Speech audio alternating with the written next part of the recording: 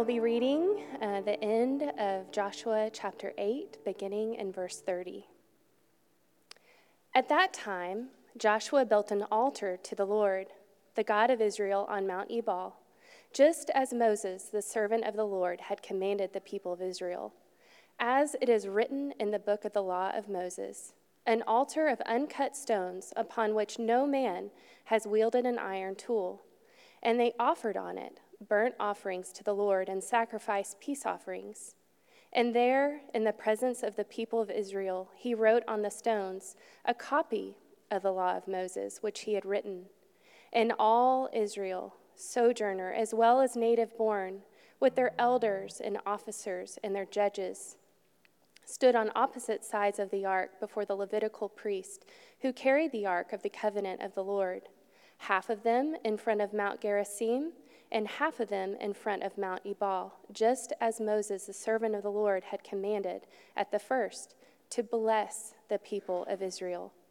And afterward, he read all the words of the law, the blessing and the curse, according to all that is written in the book of the law. There was not a word of all that Moses commanded that Joshua did not read before all the assembly of Israel, and the women and the little ones, and the sojourners who lived among them. This is the word of the Lord. If you would have a seat real quick, we'll pray over God's word for us this morning. God and Father, you have spoken true and right words to us here in Joshua chapter 8. But Lord, just to get a larger view of what you have done in your covenants and in your commandments, Lord, we look to you and look to your Spirit to enliven us this morning, to enliven your word in our hearts. So we pray that you would do that and accomplish that as only you can. In Jesus' name, amen. I did briefly consider this morning actually inviting all of us in honor of this text to go get our kids out of Kid City and to come back in and read the entirety of the law to all of us gathered together, but I figured that that would not ingratiate myself with everybody here this morning, though we could have done it in righteousness, but what we'll do instead is just take a look at this passage and kind of the undergirding foundations of this passage so that we might rightly understand it in its own context. Nature or nurture? This is kind of a question that is asked very often, that we even ask maybe even of our own selves. Is it nature that I do these things, or is it nurture? Was it my family, or is there just something encoded in my DNA? The question, nature or nurture, kind of gets at and gets underneath how human beings become the way that they are. And the more that we kind of study, whether in science or psychology, we find that the answer is more invigoratingly both. The more we understand about ourselves and our DNA, we find that there are things that are just encoded into us. There are things that are just there, lying in wait for us. Not just physical things, but the way that we react to things. But we also find that there is much about the way that we are nurtured in this life that forms us. You are, we know, by human nature, both nature and nurture. So we find humans have a nature. In fact, just kind of in a macro way, in a theological way, we could say that human beings by nature are sinful, yet gloriously endowed with the image of God. That's one of the things that we are by our very nature, is sinful and gloriously endowed with God's image. But then maybe on a more micro level, we can find that individuals have things that are hardwired into us, even at the DNA level. You are, by nature, have natural gifts that you are to foster and steward. You are, by nature, also a person with deficits and excesses and sins. So there are things that we have by way of our very nature. But then, contrary to a lot of pop culture and opinions there, humans are not born fully formed. It's not as though we have this true inward, like golden person inside of ourselves that just needs to let it express itself fully so that we could be truly and rightly known. No, human beings actually have to be formed as well. We have to be nurtured as well. We are, by God's ordination, actually acknowledging of this, that we are born, all of us, into a family, into a place, into a time in human history. This is true really for all of us, whether your family was broken and hard or really sweet and joyful. We were all born into a context that actually had some impression on us. We were born into a place, a geography. You believe things in this world because simply where you were born. You were born into a time in human history that shaped and formed who you were and who you are and how you think about things. For all of us, there are ways that we, just by simply virtue of being born, we have the privilege of certain benefits, but also loaded with certain duties as well, just simply by being formed in the families, in the place, in the time that we exist. So not one of us just has this true natural person inside of us that would have been exactly the same if it had been born at any other time in human history, but also in the midst of our families, we have these unique things inside of us that are going to just come out. We are products of both nature and nurture. But what we see is that we can really know and understand these things just by simple observation. We don't even have to go into it with this kind of depth. Why? Because every parent knows this simply by looking at their kids. Every parent feels a moral obligation to form their children. They know that the spaces that they exist in actually shape who they are. The institutions that they're in, the schools that they're in are going to form them. The relationships that they have with other children or other adults are going to form who they are. If you've ever traveled the world, we actually see this and sense this, that there is a distinction even between cultures too, that have everything to do with distinctions in geography or time or place. If you've ever traveled the world, you can know that there are things that seem second nature to you or are deeply rooted in you that will honestly rub against the sensibility of other kinds of people groups. How do we know this? You can kind of look at your moral framework. You can think about what you think is right or wrong, and you can think in your head, morally, we all know that blank. We all know that this is right and this is wrong, where a Saudi may not know that like you know that, or a Korean might know something entirely different, or a Tutsi may not make these same moral assumptions that you make. What follows the words in the constitutions, we hold these truths to be self-evident, may not be so self-evident to an Indonesian. So we get to see that there are things that are naturally inside of us, but that are also nurtured as a part of our lives. Nature or nurture? Yes, it is both. So we get to ask this question, who is truly the human being that we are? Truly, who is man? What is his nature? How ought we be nurtured? Why are we the way that we are? And here's what we, I think, actually discover in part of the text this morning is that God knows.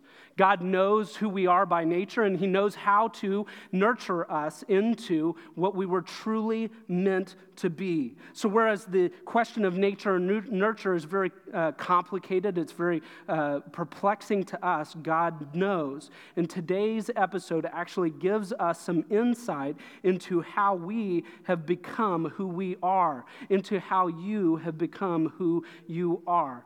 So ultimately, what are we going to discover this morning? What is it that we ultimately discover in this passage? I want to give you a few brief words. You'll find it on your handout, is that Christians keep Christ's covenant commands. Christians keep Christ's covenant commands. And what we're going to do is kind of break that into a couple of different parts this morning. We're going to study each and every one of them. We're going to first study the covenant. What covenants are there? What covenants are we talking about this morning? The second is, who is command keeping? Who are those who are to be keeping commands? And then lastly, how has Christ changed everything? So we're kind of breaking this up into covenants, commands, and Christ. What covenants? Who's keeping the commands? And how has Christ changed everything? So you might be a little confused this morning. Why did we start in this place of nature and nurture? What does that have to do at all with who I am and what culture I live in and how people are formed? And ultimately, we're going to find our first answer by exploring what covenants. What are these covenants? What is this passage talking about when it talks about covenants? And the answer is that God uses covenants to shape his people. He uses it to shape his relationship with his people. He uses covenants, he uses his promises to actually shape human history.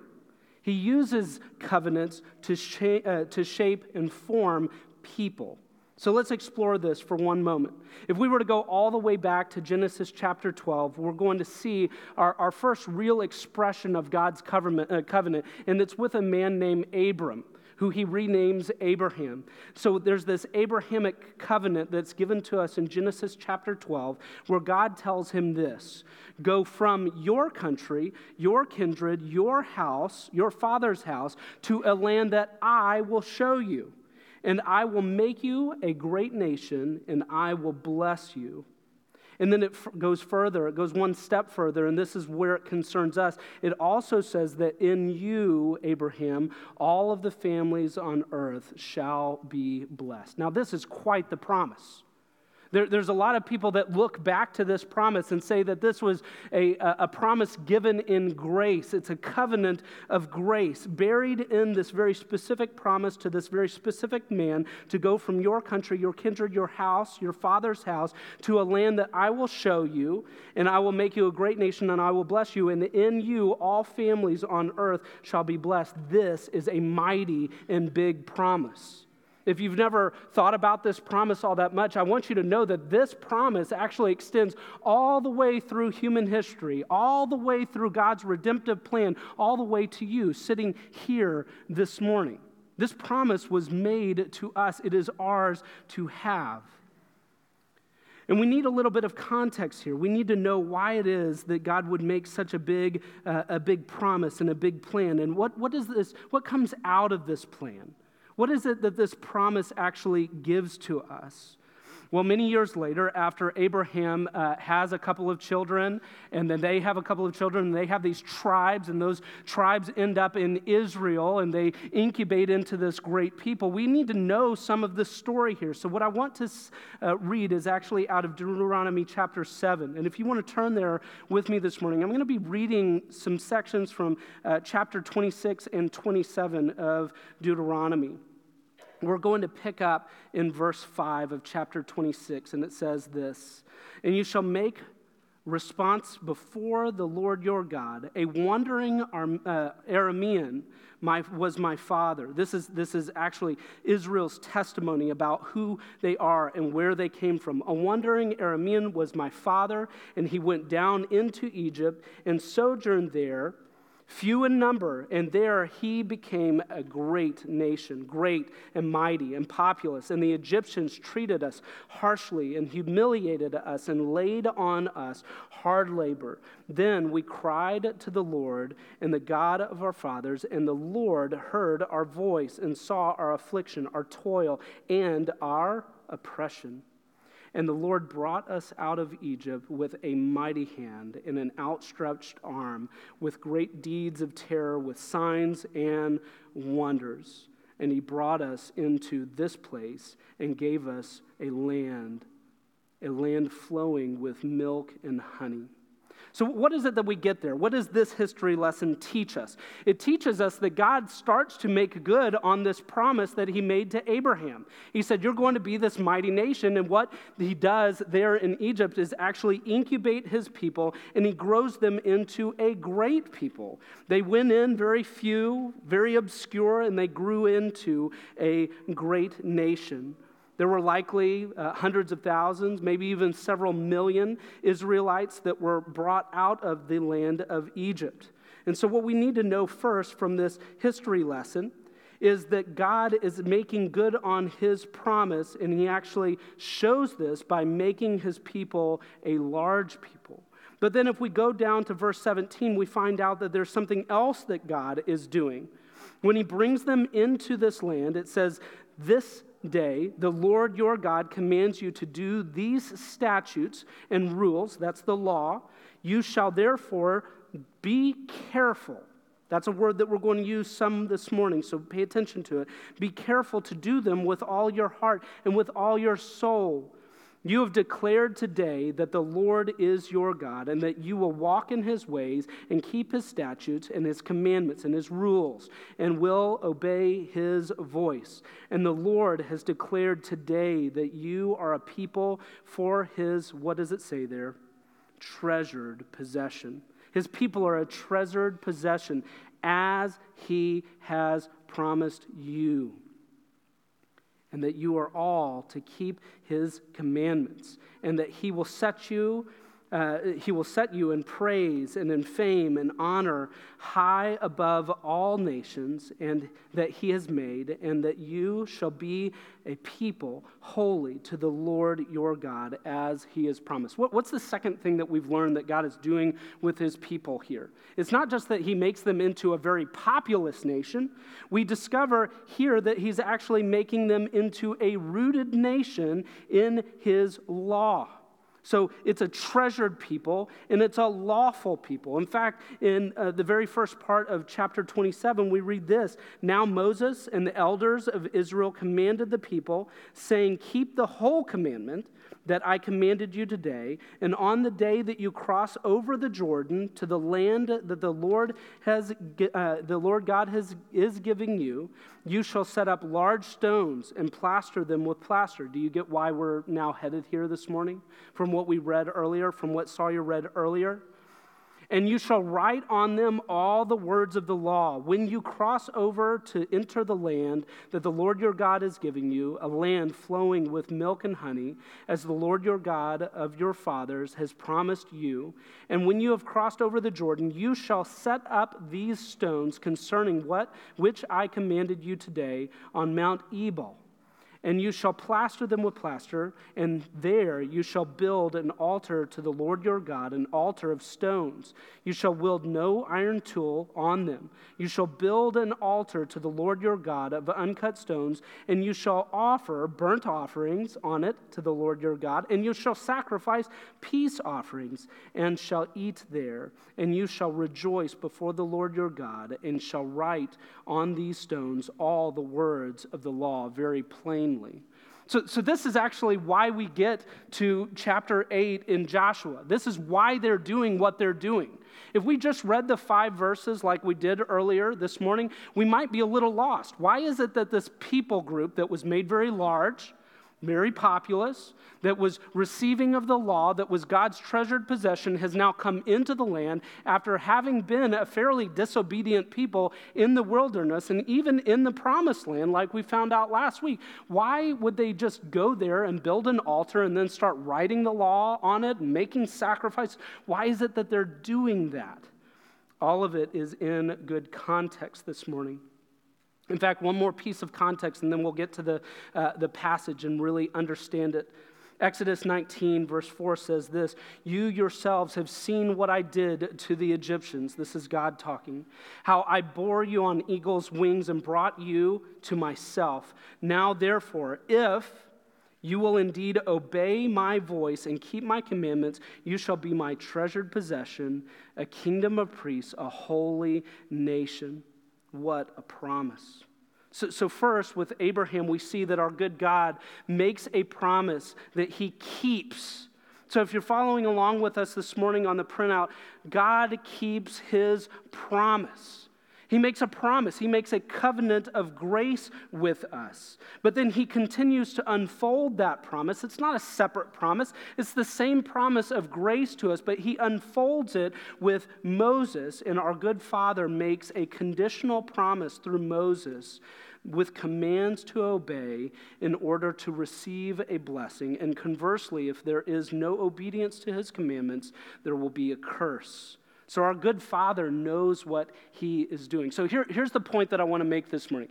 When I told you that it applies to you, I really did mean it. This, although it may not seem like it, sitting here this morning, is one of the most pivotal moments in human history. God creates people, they fall away from him, they disobey, they try to build other kingdoms, other towers to try to make themselves great in the land. And God destroys them with a flood, and they come back with vengeance. There's still sin in the world. And then he plucks out of human history one man and makes a covenant to make a people of grace, to make a treasured possession. And he says, I'm going to keep this promise of love and grace to you, Abraham, and it's going to include good news for every family on earth. This is good news for us this morning. This covenant that was made, the unfolding of the covenant where God says, my little children, listen to me. I know who you are by nature. I know how you are to be nurtured. I want to bring you up to be the true beings that I always created you for. I want to bring you into glory. So if you'll just obey the rules that I've placed in front of you, there will be blessing. Now, this is an entirely different way of thinking about the law, right? Many of us go to the law, or we hear about it in pop culture, where people pluck all of these random rules that God makes in the law out of context, and they say, see, God hates this type of people, or he hates you in this kind of way. But what really is happening here is that God has this little people that he's trying to grow in fear and admonition, to grow into mighty and great and glorious beings, just like he had always intended them. And he knows what's best, and so he gives them the law. And the law, like a schoolmaster, actually leads them along the way to grow them in maturity.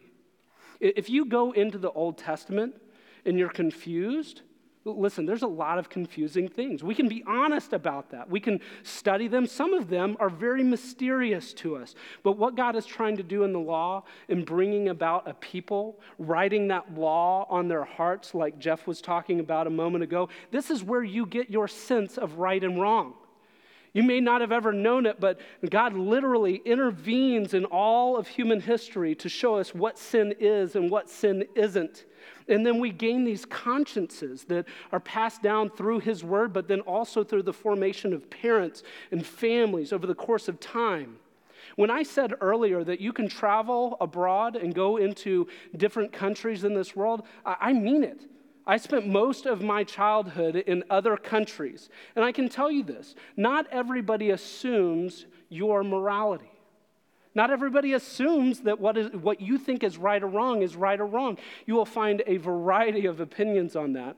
But what I'm telling you is that we have a spiritual inheritance, a history, a lineage of what is right and wrong that comes from this moment in human history.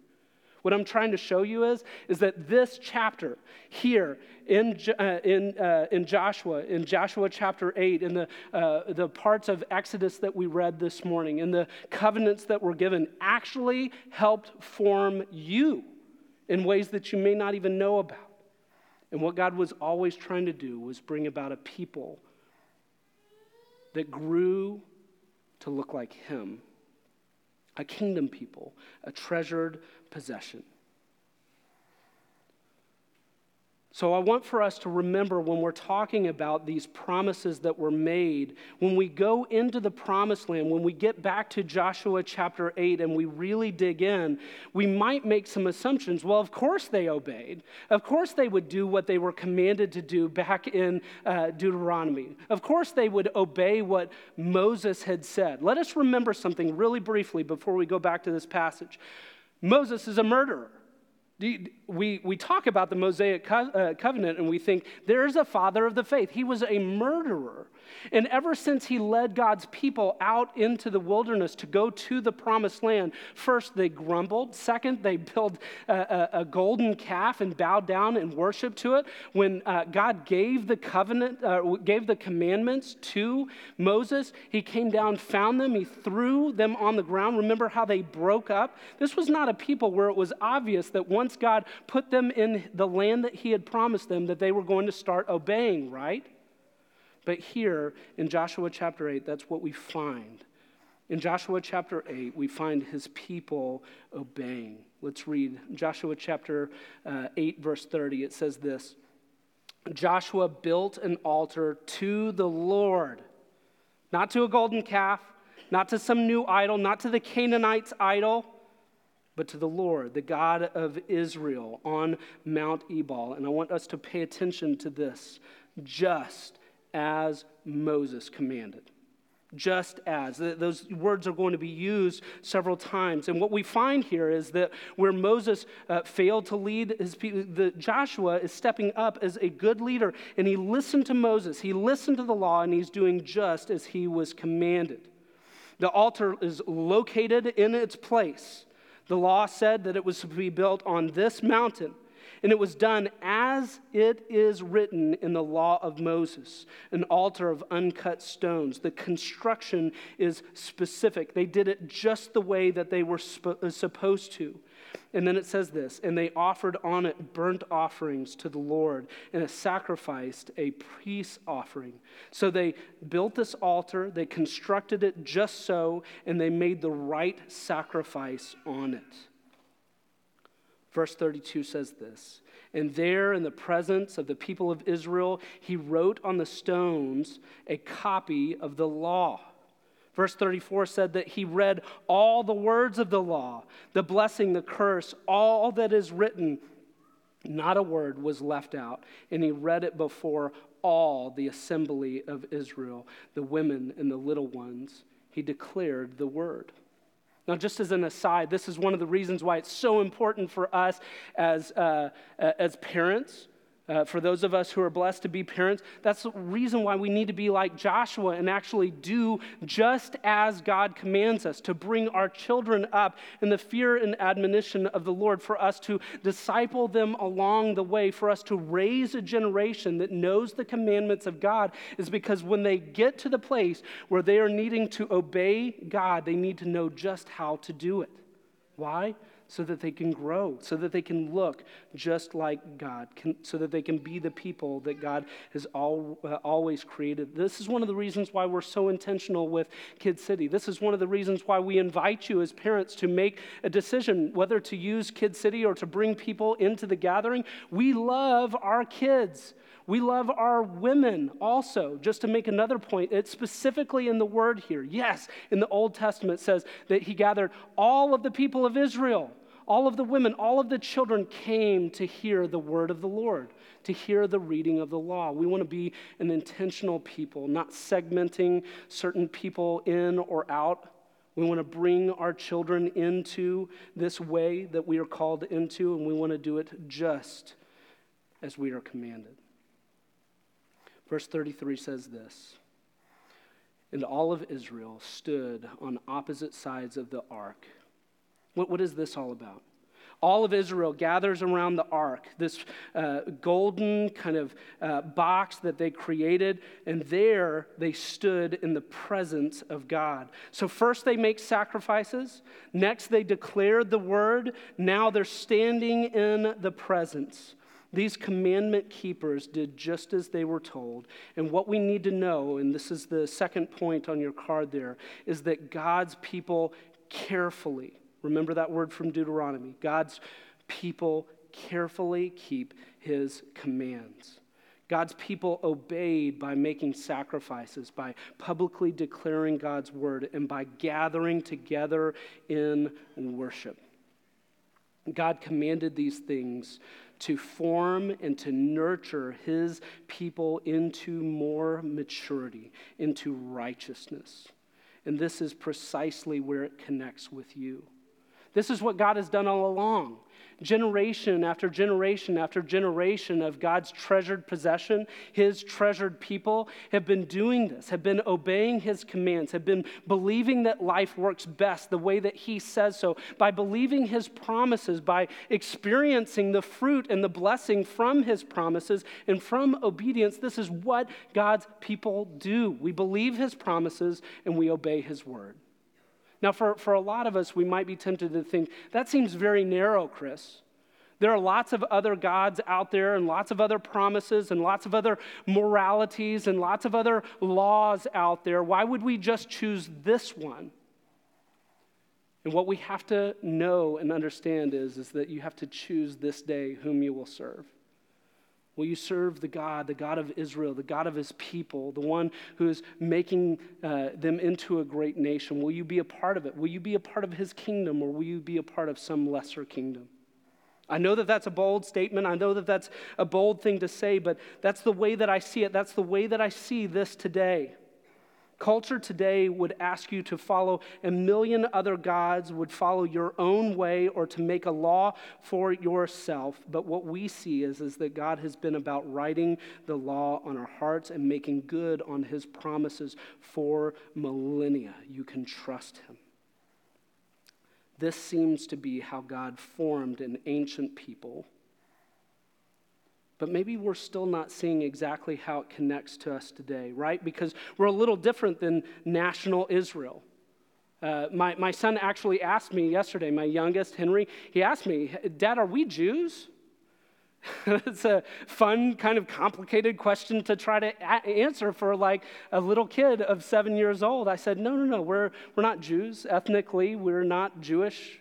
The Taylor family is not Jewish. It's not Taylor-Steen. But we are part of God's people. And so I got this joyful opportunity to tell my child, no, but we're a part of what God has been doing all along. We are a part of his people. We've been grafted in. We're a part of all of this. But the question being asked still kind of resonates. How does this connect with me? How do I understand God's relationship with Israel? And that's where we have to remember that God's promise of grace to Abraham and his offspring extends to every family. In Joshua chapter 8, we get a pattern of sacrifice making, word declaring, careful commandment keeping, and worship gathering. That's the pattern that we see. So we've got to ask the question, has God kept his promise? Are God's people perfectly, perpetually renewing his covenant? And that's where we see Christ enter the picture. So we see the pattern in the Old Testament of sacrifice and word declaring and attending of God's glory in the ark. This is how Christ enters in. All of these point to Christ. He is the sacrifice. He is the word. He is the commandment keeper. He is the ark. Jesus first is the one and final perfect sacrifice. If we were to turn this morning over to Hebrews chapter 10, you would read this. For since the law has but a shadow of the good things to come instead of the true form of these realities, it can never, by the same sacrifices of the Old Testament that are continually offered every year, make perfect those who draw near. Otherwise, they would have not ceased to be offered, since the worshipers, having once been cleansed, would no longer have any consciousness of sin. But in these sacrifices, there is a remainder of sin every year. For it is impossible for the blood of bulls and goats to take away sins. Consequently, when Christ came into the world, he said, sacrifices and offerings you have not desired, but a body you have prepared for me. In burnt offerings and sin offerings you have taken no pleasure. Then I said, behold, I have come to do your will, O God, as it is written of me in the scroll of the book. When he said above, you neither desire nor take pleasure in sacrifices and offerings and burnt offerings and sin offerings, these offering according to the law, he added, behold, I have come to do your will. He does away with the first in order to establish the second. And by that will, we have been sanctified through the offering of the body of Jesus Christ once for all. What is that all about? What is Hebrews 10 all about? In the Old Testament, God's people were commanded to make these sacrifices, and then they went and obediently did them. But what Hebrews is saying is that never could have taken away all of their sin. There had to be one who came. His name is Jesus. Jesus is the one final perfect sacrifice. And Hebrews chapter 10 says that we are sanctified by his death once for all. Why doesn't the church make sacrifices anymore? It's because we look back on the one final sacrifice, the one who is the perfect sacrifice, our Jesus, and know that there is no longer a law for us to make sacrifices because it's been fulfilled, it's been completed. But Jesus is not just the one final perfect sacrifice, he's also the one true Word. We're told that the Word became flesh and dwelt amongst us, and that we saw grace and truth in him. So it's not just that Jesus was the sacrifice, it's also that he was the Word. But it's not just that he was the Word, it's that he's also the commandment keeper. He says, I do as the Father commanded me, so that the Lord will know who the Father is. So for us, when we hear about the law, when you hear a sermon about the law, when you hear about God's people going and doing exactly as God said, you're going, oh, whoa, whoa, whoa, don't get legalistic on me here. Right? Because all of us knows that even if we did believe that the law could perfectly be kept, that we ourselves could never keep it. But when we look at Jesus, we see that there is one who can perfectly keep the commandments. So it may have been that Joshua perfectly kept the Mosaic command to build the altar just so, and to write all of the words, to inscribe all of the words of the law, and to make their sacrifices, and to declare the word just as Moses said.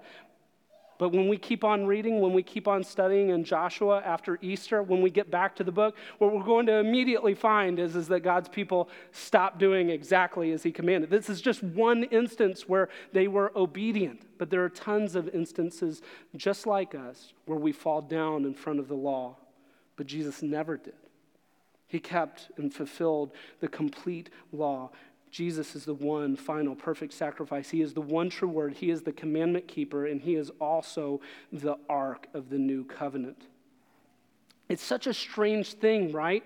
When we read in Deuteronomy, when we read here in Joshua chapter 8, Moses gave really specific instructions on which tribe was supposed to be standing on which mountain and which people were supposed to be bearing the ark in front and putting it down in the presence of all of the people. It was really exacting, and what was happening is that God's people were between two mountains and gathering around the ark. They were gathering around the Ark of the Covenant. They were gathering around God's presence. Jesus is the Ark of the New Covenant. And he is, even this morning, today, he is the one that we gather around in worship. There may not be mountains in here. This may be a much less majestic setting. It may be a lot smaller people in this room, right?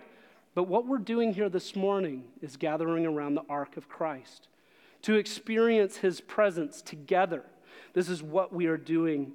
Jesus is the one final, perfect sacrifice. He's the one true word. He's the commandment keeper. He is the ark of the new covenant. He's the one that we gather around. God made covenant. God made promise. And these things were for his grace. They were to communicate his grace. First, to literally form a nation, but then in the fuller flourishing of Christ, we see that Christ fulfills and completes the demands of the law and then extends God's blessing beyond the people of Israel to you. 1 Peter chapter 2 says this, and I want for us to pay very close attention here. It says that you are a chosen race, a royal priesthood, a holy nation, a people for his own what? Possession. We are that people. This week in our discipleship groups, I actually want for us to contemplate what it is that this same language from Deuteronomy chapter 6, this race, this royal priesthood, this holy people, this holy nation, this people for his own possession, what does that mean? Christ has made you into his treasured possession, into a holy people. And so we've got to ask the question, just in closing, what ought we do? This is great that these promises that were made in the Old Testament millennia ago were kept for us, and that God made them and is keeping them in us and will one day complete them. So what ought we do? We ought keep the commandments of sacrifice. We ought chisel the law of Moses into the brick of this room. We ought build an ark. We ought keep the law. No, we don't have to do those things. Hebrews 10 says that these things were a shadow of the good things to come instead of the true form. Here's what you need to know this morning, beloved. Christ is our way. He is our truth. He is our life. If anyone would come to the Father, They come through him. If anyone would come after me, let him deny himself and take up his cross and follow me. When Christ says, go therefore and make disciples, teaching them to obey all that I have commanded you, what we need to know this morning, beloved, is that if you want to go back to the old law and try to follow jot and tittle every single thing, you're missing the point. But if you want to take a look at Jesus and find him to be the full fulfillment of these things, if you want to find a salvation in him, you can't stop there. You also then have to believe what he says, follow his commands, take up your cross, deny yourself, and follow him. Make disciples, teaching them to obey all that I commanded you. So the last point here this morning on your sheet is this. You are a possessed people who keeps Christ's commands. You're a treasured possession. You're a people for his own possession. You're a possessed people who keeps Christ's commands. Let me pray that would be true of us here at City Church. God and Father, we see types and shadows in the Old Testament. We see promises kept to your people, Israel, but we see that they were just a foreshadow, that they were a type for us to see in Christ, the full fulfillment of all of these things.